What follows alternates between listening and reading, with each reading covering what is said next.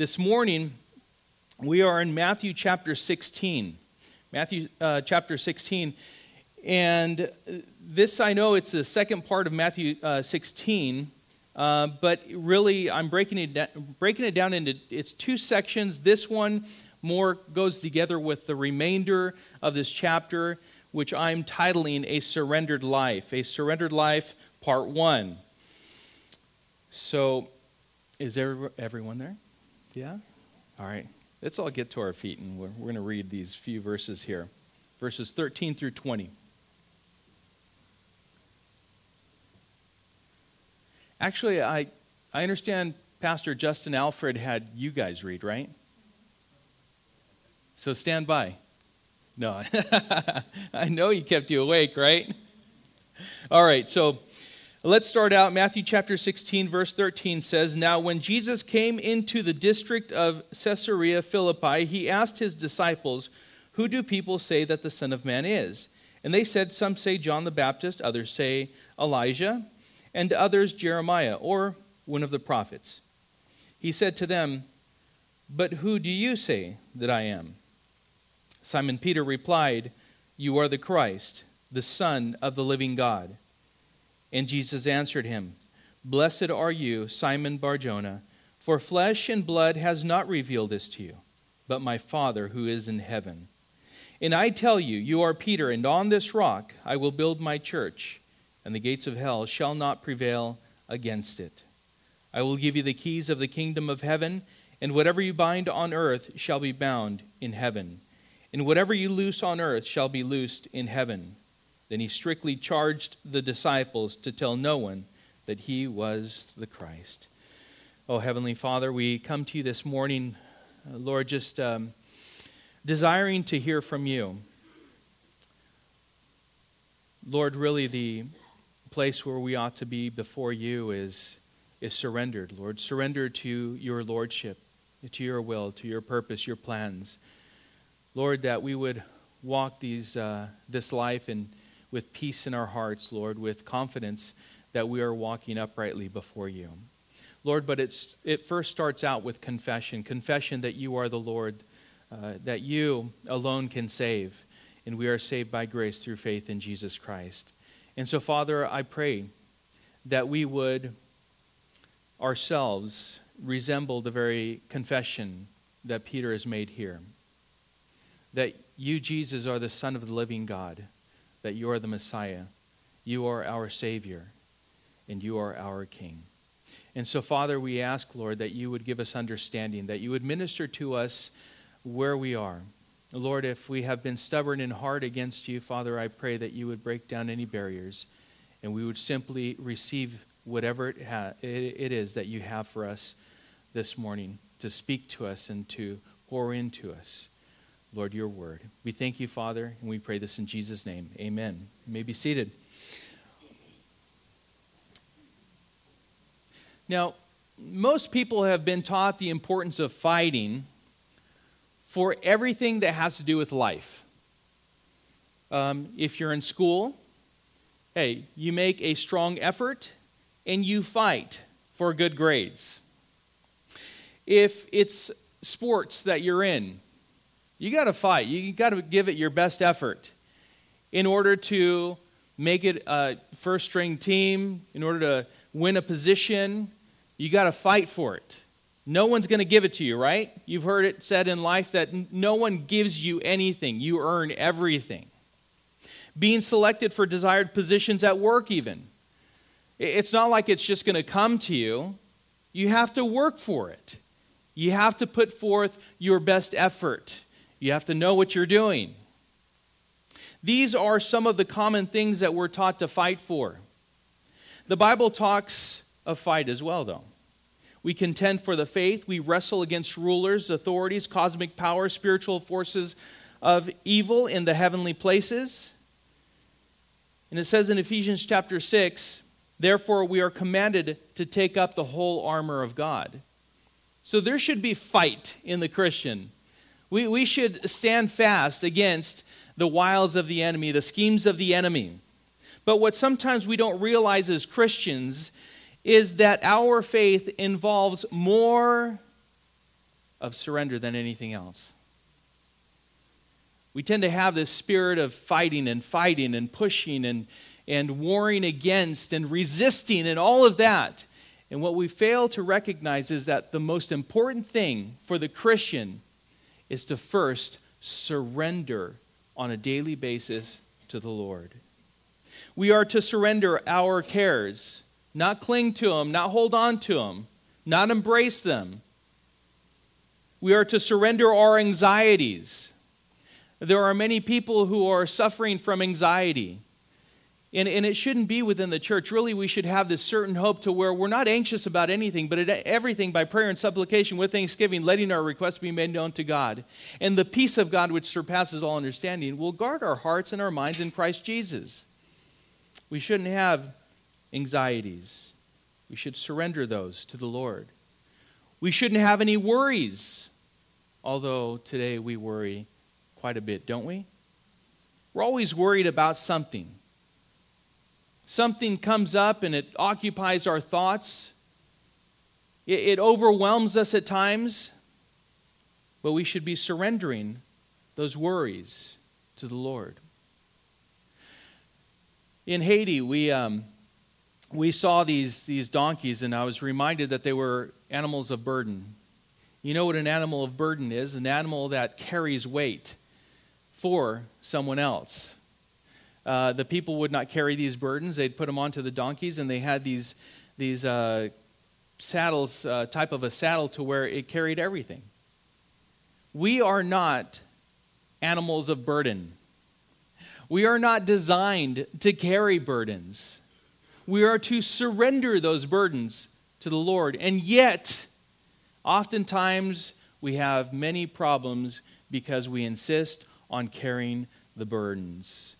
And the Lord says that we are to surrender them to Him, for He cares for us. According to 1 Peter 5:7. And write down Matthew chapter 6, verses 25 through 34 as well. We surrender also to the lordship and kingship of Jesus in our lives, to His glory, His plans, His timing, His wisdom, His salvation. Problems and stress arise when we continue to insist that we have everything figured out. And if not, then I'll work a little harder. I'll keep fighting. I'll keep standing. I'll keep moving forward and figure this out for myself. Instead of simply trusting in the Lord and looking to Him for everything that pertains to life and godliness. Again, I remind you of the title of this morning's message, which is A Surrendered Life. That's what we ought to be living every single day of our lives, and it starts with confession. A confession of who God is in our lives, because that is exactly what we are to understand and to learn from the life of Peter as he confesses exactly who God is before him, who Jesus is before. He's God, He's Lord, He's Messiah, He's my Savior, He's my King. He governs me and everything that pertains to who I am. I believe Peter is a man that we can learn much from. He spoke what many think but don't speak. Isn't that true? Even though Peter stumbled and misspoke and even denied Jesus, he was passionate about learning from Jesus and finally coming to the full understanding of who He is and knowing what a full surrendered life to Jesus meant. Finding a peace and forgiveness and possessing the certain hope of God's glory. That's what he looked forward to. If you want to look at surrendered lives, look at the disciples of the church of when it first was born. I mean, these are disciples that finally got it. They learned. It's not a life of continuing to fight and put up your hands to the Lord, but to put them down and surrender and live your lives surrendered according to the will and plan of God. My hope this morning through the study of these verses is that we too might come to know what a surrendered life to Jesus looks like. That you may know that very intimately, and that you would know that that life is worth living to its fullest. Knowing that we have found life eternal in Jesus, and that what He desires is that we simply follow Him because he leads us always down the right path. He never has us deviate to the left or to the right. He leads us perfectly. So what are we to do? Surrender to his lead and simply follow him. The one thing that we will be leaning on this morning is what I've brought up several times, and that is confession, in the sense of claiming rightly who Jesus is to us. That's what we ought to do and focus on first and know personally. So confession, again, starting in verse 13. Now when Jesus came into the district of Caesarea Philippi, he asked his disciples, who do people say that the Son of Man is? And they said, some say John the Baptist, others say Elijah, and others Jeremiah or one of the prophets. Now, Caesarea Philippi is about 25 miles north of the Sea of Galilee. It was formerly known as Paneas, and it was a center of worship of the Greek god Pan, or Paneas. That's why it was named Paneas. But the city was renamed under Philip, the tetrarch, which actually tetrarch, so you know as we go through Scripture and as you'll see it again, it simply means the governor of a division of a province or sometimes of a country. But that's what a tetrarch is. So you'll see it again through Scripture. So what happened was that this city was renamed by Philip the Tetrarch in honor of himself and Augustus Caesar. We don't know why Jesus and his disciples are there, but it was an area that was populated mainly by the Gentiles. There were a number of temples dedicated to idol worship. And so all of this was the background to what it was that took place, the discussion that Jesus had with his disciples. And I think it was a very fitting setting for the discussion that he had with his disciples. And the question that he asked them, who do people say that I am? Who do you say that I am? I think it was a very fitting setting. Knowing this, it was that perfect backdrop, and Jesus asked two questions. Number one, who do people say that the Son of Man is? Verse 13. And we need to start out by understanding that Jesus did not ask this question because he needed affirmation or to understand what the world was saying about him, but to lead them to this second question that he was about to ask. He always knows beforehand where it is that he's going. He knows the answer to the question. He knows all of that. We already know that Jesus was very popular, and his popularity was increasing as he continued to display these his powers, the miracles that he was performing. He was healing, allowing the blind to see, the mute to speak, the deaf to hear, the crippled to walk. All of these things he was doing. So his popularity was growing. He had thousands of people that were not only hearing him preach and teach, but also following him along the roads that he traveled. So Jesus' question produced some interesting answers, as we see here. What does the world say about me? Who do they say that I am? Well, number one, John the Baptist. Some say that you are John the Baptist. Well, do you know who Herod is? Herod was the man who had put John the Baptist to death. In fact, he had him beheaded. But he thought, perhaps this is John the Baptist that came back from the dead, and he resurrected. So this would have been Herod's worst nightmare. And apparently the people somewhat agreed with him. Some did think that perhaps this was John the Baptist. So that's what the world was saying. Maybe it was John the Baptist. Some say Elijah, being the messianic forerunner. Obviously, the people hadn't made the connection between Elijah and John the Baptist, but some thought that perhaps Jesus could be Elijah. Others said Jeremiah or one of the other prophets, basically just another prophet and preacher of judgment and repentance that would ultimately be rejected. He was already being rejected in many ways by especially the religious leaders, but some agreed with him that perhaps he is Jeremiah or he's one of the prophets. that has come to preach repentance and judgment.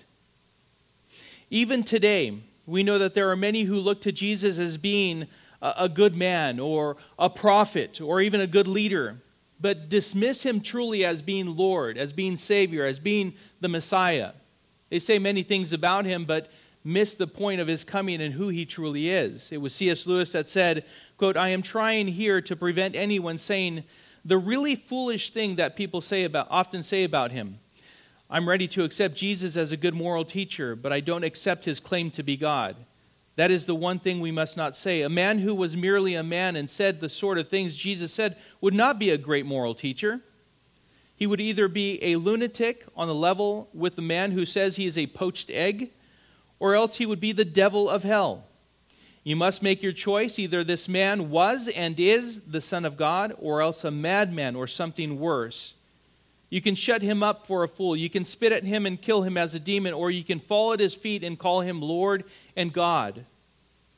But let us not come with any patronizing nonsense about his being a great human teacher. He has not left that open to us. He did not intend to. Now it seems to me obvious that he was neither a lunatic nor a fiend, and consequently, however strange or terrifying or unlikely it may seem, I have to accept the view that he was and is God. C.S. Lewis in Mere Christianity. And I concur. I agree.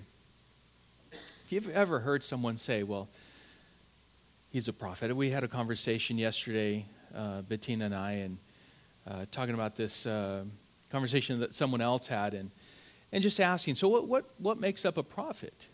You know, someone who says, an Old Testament prophet, someone who prophesies about a future event and it comes to pass perfectly. It has to come about perfectly.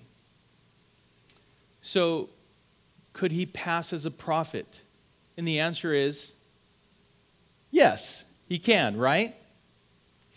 But he can't not be a prophet and be God at the same time, because God knows all things. He's omniscient, right? We often hear people say, well, he's a good moral teacher. Well, it wouldn't be moral to teach a lie, would it? It would be immoral. That would make him a liar.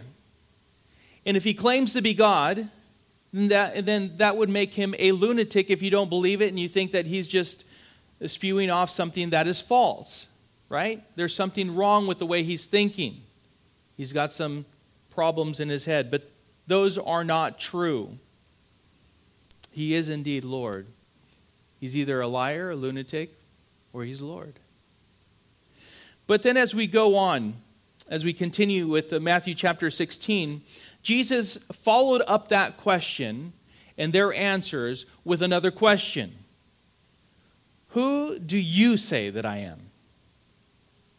It's one thing to know what the world says about Jesus, but the most important question that we need to come to a conclusion and give in the affirmative is that Jesus is Lord. And it's really important. Who do you say that Jesus is?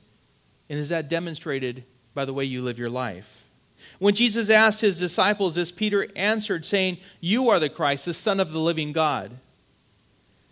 And this is an amazing acknowledgement. Peter speaks up for the disciples and says emphatically that Jesus is the Messiah, foretold by the prophets. Jesus is the Son of God, speaking of his relationship to the Father. And Jesus is the Son of the living God, distinguishing him from lifeless idols and their worshipers. He was making this distinction of who it was that was standing before him. And in this statement, Peter refers to Jesus' deity, Savior and God, Messiah, the Son of the living God. And with this answer, Jesus then tells Peter that he is blessed for having this revealed to him. And the one who revealed this to him, it wasn't the people around him, for he had answered, hey, the world, what do they think? Well, John the Baptist, Elijah, perhaps Jeremiah or one of the prophets. So he didn't get it from flesh and blood. Jesus identified exactly where he got it from that it was revealed to him by the Father who is in heaven. If we rely on people to tell us who Jesus is and not God himself through his word and by his Spirit, then we will never truly know him for who he is, our Savior, our Lord, and our King. I remember myself having these questions, having this desire to find out exactly who is Jesus. And my friend very wisely pointed me simply to Scripture. He explained it to me, but at the same time, he says, you know what, look for yourself. Look through Scripture. Read. And when you read, if you truly are desiring to know who Jesus is, before you start reading, ask the Lord to reveal that to you, and he will. God wishes that none should perish, but that all should come to repentance. He desires to reveal to us who Jesus is. And so therefore, we ought to be pointed back to the Word. We ought to look for the answer to our question as to who Jesus is in the very Word of God.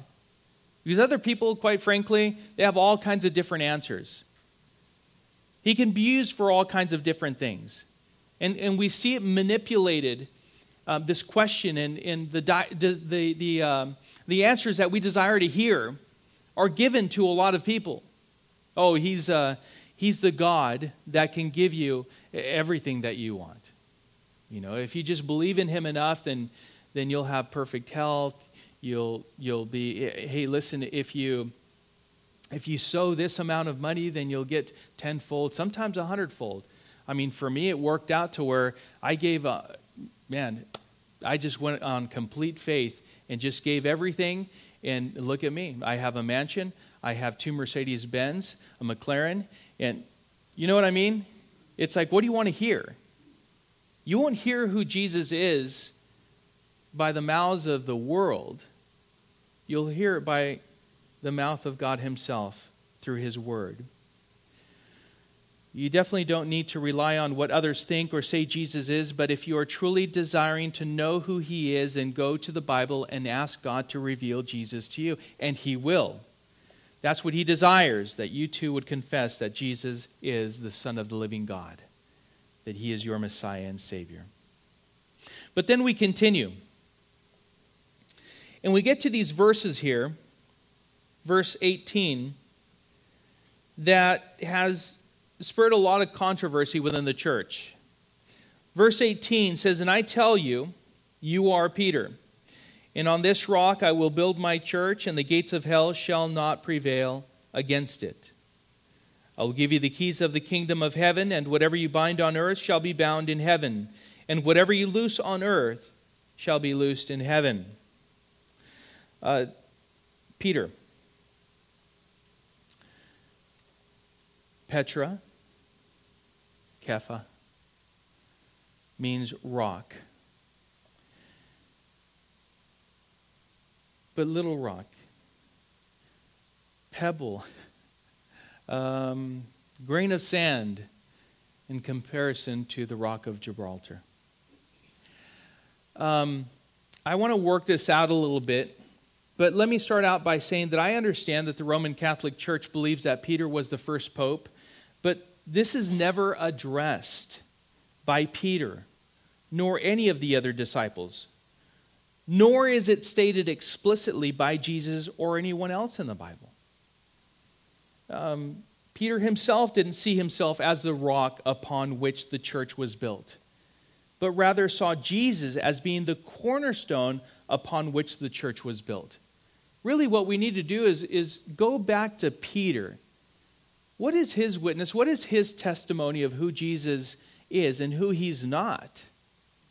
We really need to examine that. We need to see for ourselves as we go through Scripture and read and study and come to understand. In fact, Peter writes in 1 Peter chapter 2, verses 4 and 5, "As you come to him, a living stone, rejected by men, but in the sight of God chosen and precious, you yourselves, like living stones, are being built up as a spiritual house, to be a holy priesthood, to offer spiritual sacrifices acceptable to God through Jesus Christ." So who is the cornerstone? Who is the one upon which we are being built? Is it Peter? Did he point to himself or did he point to Jesus Christ?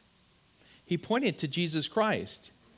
It's also worth noting that Peter continued to make mistakes, not only before the resurrection of Jesus Christ, but also after. There was a situation where Paul rebuked Peter for being a hypocrite before the Gentiles. And that is referenced in Galatians chapter 2, verses 11 through 21. And you can see as he went through how it was that he was exercising his liberty with the Gentiles. And then once the Jews came, boy, he changed his tune, right?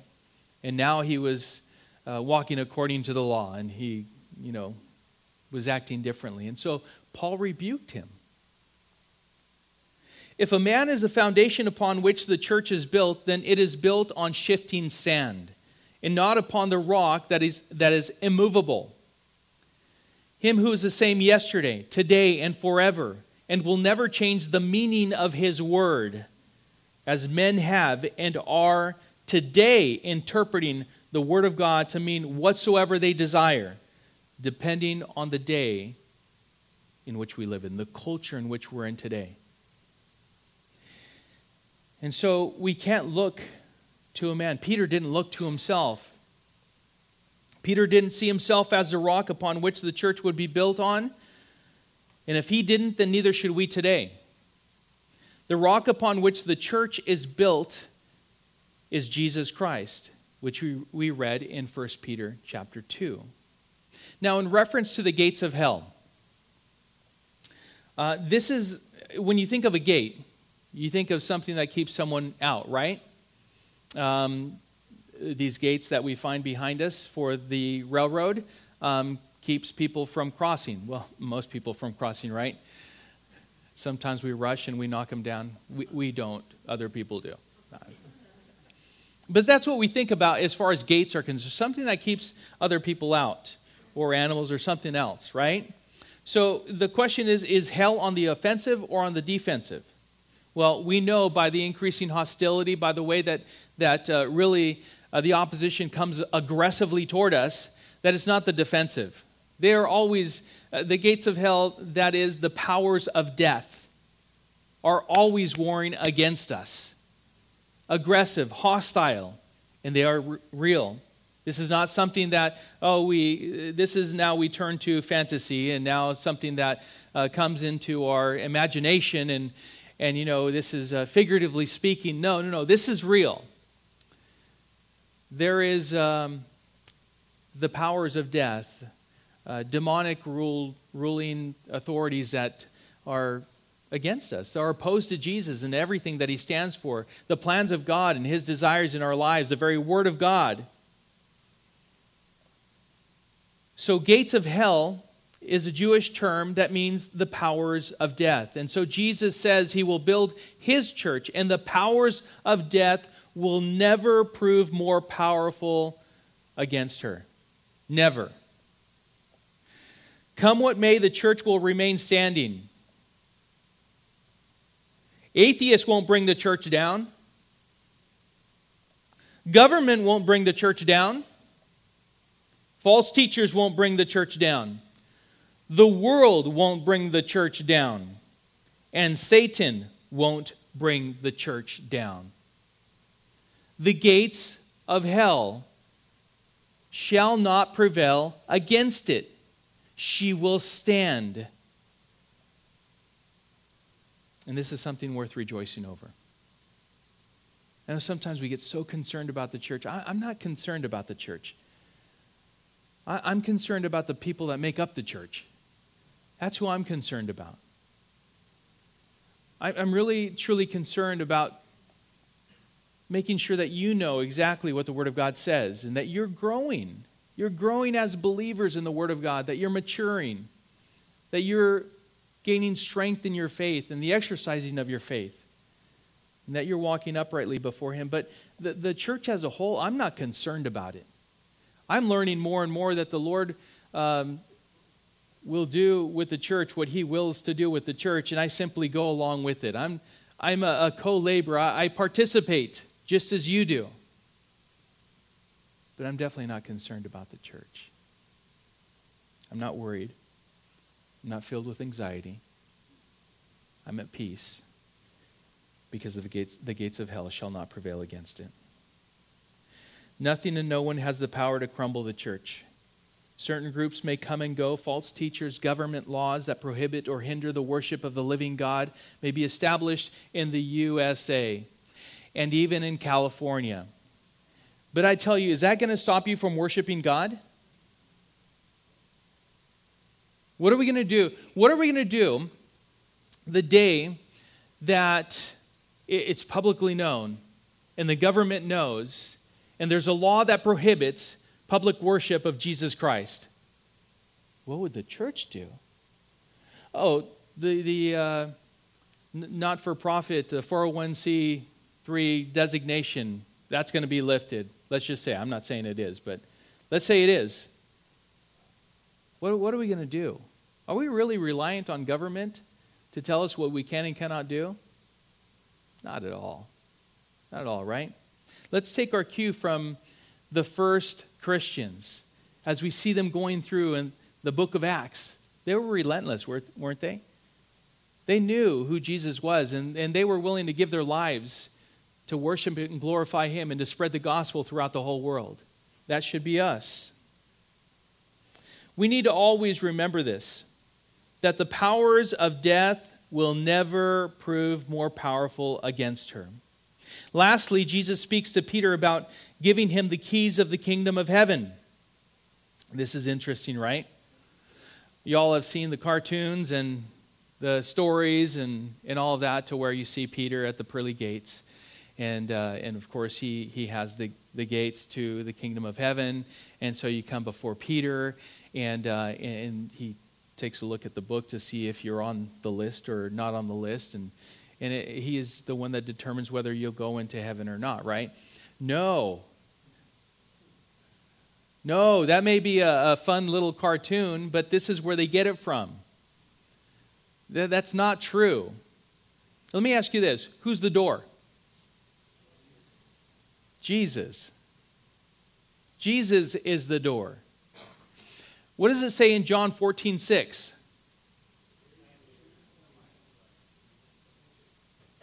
Except through me, right? He's the way, He's the truth, and He's the life. No one comes to the Father except through Jesus. It's not any man. It's by God's grace through faith in Jesus Christ. The moment we surrender to Him as Lord and Savior is the moment the door of heaven has been flung wide open. And we have access to the throne room of grace anytime, now on earth. And can you imagine when we're in all of God's glory? How beautiful that will be. How glorious. Nowhere in the Bible is there a plan of succession for the privileges that Peter knew. I also want to cover this and not negate or not ignore the fact that Peter did indeed have these privileges. There's no doubt that Peter introduced or opened the door of the kingdom of heaven to the Jews.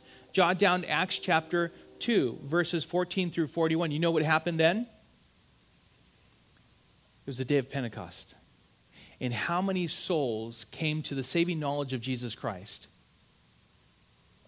3,000? 3,000. 3,000 repented and were baptized that very day. So was he not used by God to fling open the door of heaven for the Jews on that day? Absolutely, right? He also introduced or opened the door of the kingdom of heaven to the Gentiles. Acts chapter 10 and 11. If you go to those two chapters, we look at the story of Cornelius. It was beautiful how it was that Peter received this vision. This vision that don't call uncommon, common what I have deemed to be uncommon. Set aside for me. No longer. Don't do that. Go and preach. Go and tell them the good news. Right? To Cornelius' house? To a Gentile? Yes, to the Gentile. Go. So he introduced the kingdom of God to the Gentiles. How about binding and loosing? Well, it was commonly known in the Jewish life, the Jewish culture, to mean administration. That was exercised by someone who was leading or had governing authority. And what immediately came to mind is a gentleman and a brother by the name of Moses. You know who he is? Yeah, he's sitting right there. No, I'm just kidding. No, Moses. We know Moses, right? He led the people of Israel out of Egypt, and he had the very same authority. Moses had the power to bind and loose according to the law, but never outside the bounds of God's word, nor in his own authority. That's what's important also to understand here. It's not like Peter had, carte blanche. Just, whatever it is that you desire to do, whatever it is that you say, that no matter what it is, if it's kind of, maybe you clarified my word a little bit, I don't know. You changed it up a bit, it's all right. You can have at it. No, that's not what is meant. Administration of the Word of God. We see that with those who were leading the Israelites. Joshua had that position. So what does it mean to bind? To say that something is forbidden. It's forbidden. Why is it bound? Because God's Word says it is bound. It is forbidden. Don't loosen it. Don't let it out. It's forbidden. That's some place where you ought not go. Well, what does it mean to loose? Well, to say that something is allowed. Something is forbidden, bound, allowed, loosed. So it's allowed. That's okay. When we are asked, well, is this forbidden or is this allowed? Well, let's go to the Word of God. Let's see what it says. Because the gift of administration, as far as God's Word is concerned in teaching, really we should be in line with God's Word, nothing else, and no one else. Again, no one can say something is forbidden or allowed outside the Word of God. Pastors, deacons, teachers, and leaders within the church need to understand that we can simply declare what God has already declared to be forbidden and allowed according to His Word. Nothing more, nothing less. This is exactly what the Word of God says. We have to rightly administer the Word of God so that right conclusions can be determined. Otherwise, wrong conclusions are determined. And it's relevant. It's, we can just kind of go along with the day in which we live in if this isn't so, and kind of make our own determination. But that's not the way the Lord has designed it, our lives to be lived out. It has to be according to God's Word. And so Peter was told that whatever is bound on earth shall be bound in heaven. And it's interesting that as the disciples had asked, the Lord, how do we pray? Our Father who's in heaven, hallowed be your name. Your kingdom come, your will be done on earth as it is in heaven, right? All right. And then lastly, the last verse, it says, then he strictly charged the disciples to tell no one that he was the Christ. It was not his time. He didn't want it revealed out there. Soon enough, it'll be known. He'll go to the cross, die for the sins of all mankind, be buried on the third day, resurrect from the grave. And so the time will be right, the fullness of time, the perfect timing is going to arrive, but this was not the time. And so he told them, don't tell anyone that I am the Christ. But they, at this point, knew very clearly. With all of this said, we need to make clear that the confession of Peter that Jesus is the Christ, the Son of the living God, is what Jesus was driving his disciples to know and declare for themselves. And we ourselves ought to be at that point till we can ourselves declare, because we know. We know beyond a shadow of a doubt that Jesus is the Son of the living God. He is the Messiah. He's our Savior. Jesus told Peter that he was blessed to have this revealed to him and for him to confess it himself.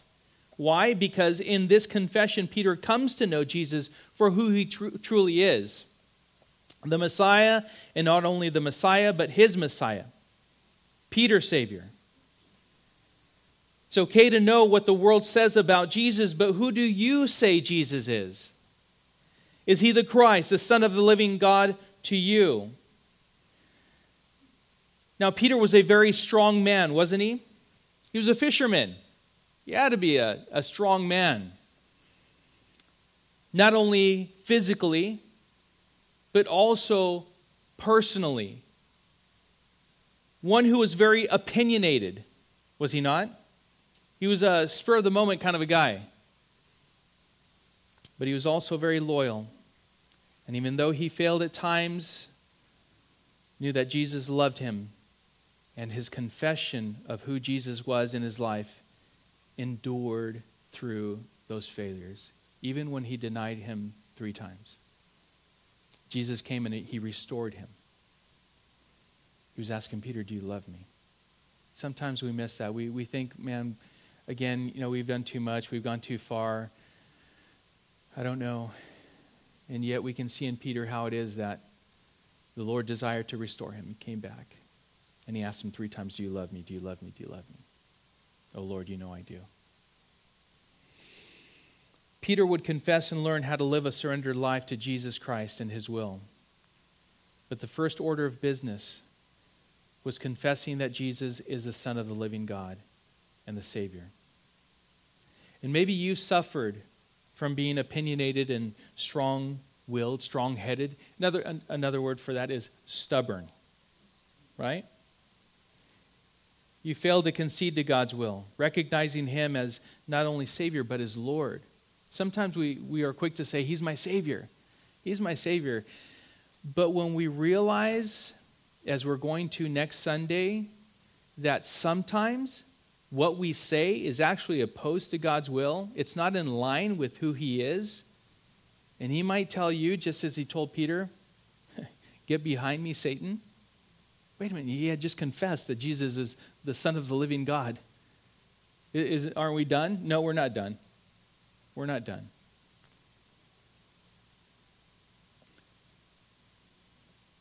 What Peter was learning all the way through was learning to surrender to the Lord. And Jesus desires that you simply surrender to him and his will for you, according to his word, that you may come to know that peace that surpasses all understanding, that you wouldn't be filled with anxiety, worry, concern, all of those things that can overwhelm you. Just stop. Just stop for a moment.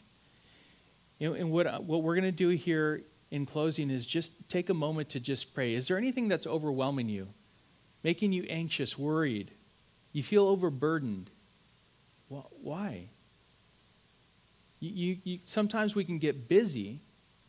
There are many things to do. But why do we get to a place to where we feel overwhelmed? That when we feel like the pressures of life are just bearing down on us and it's overwhelming. I can't take it anymore. Well, it's at that point when you realize that the Lord simply wants you to surrender. Just stop.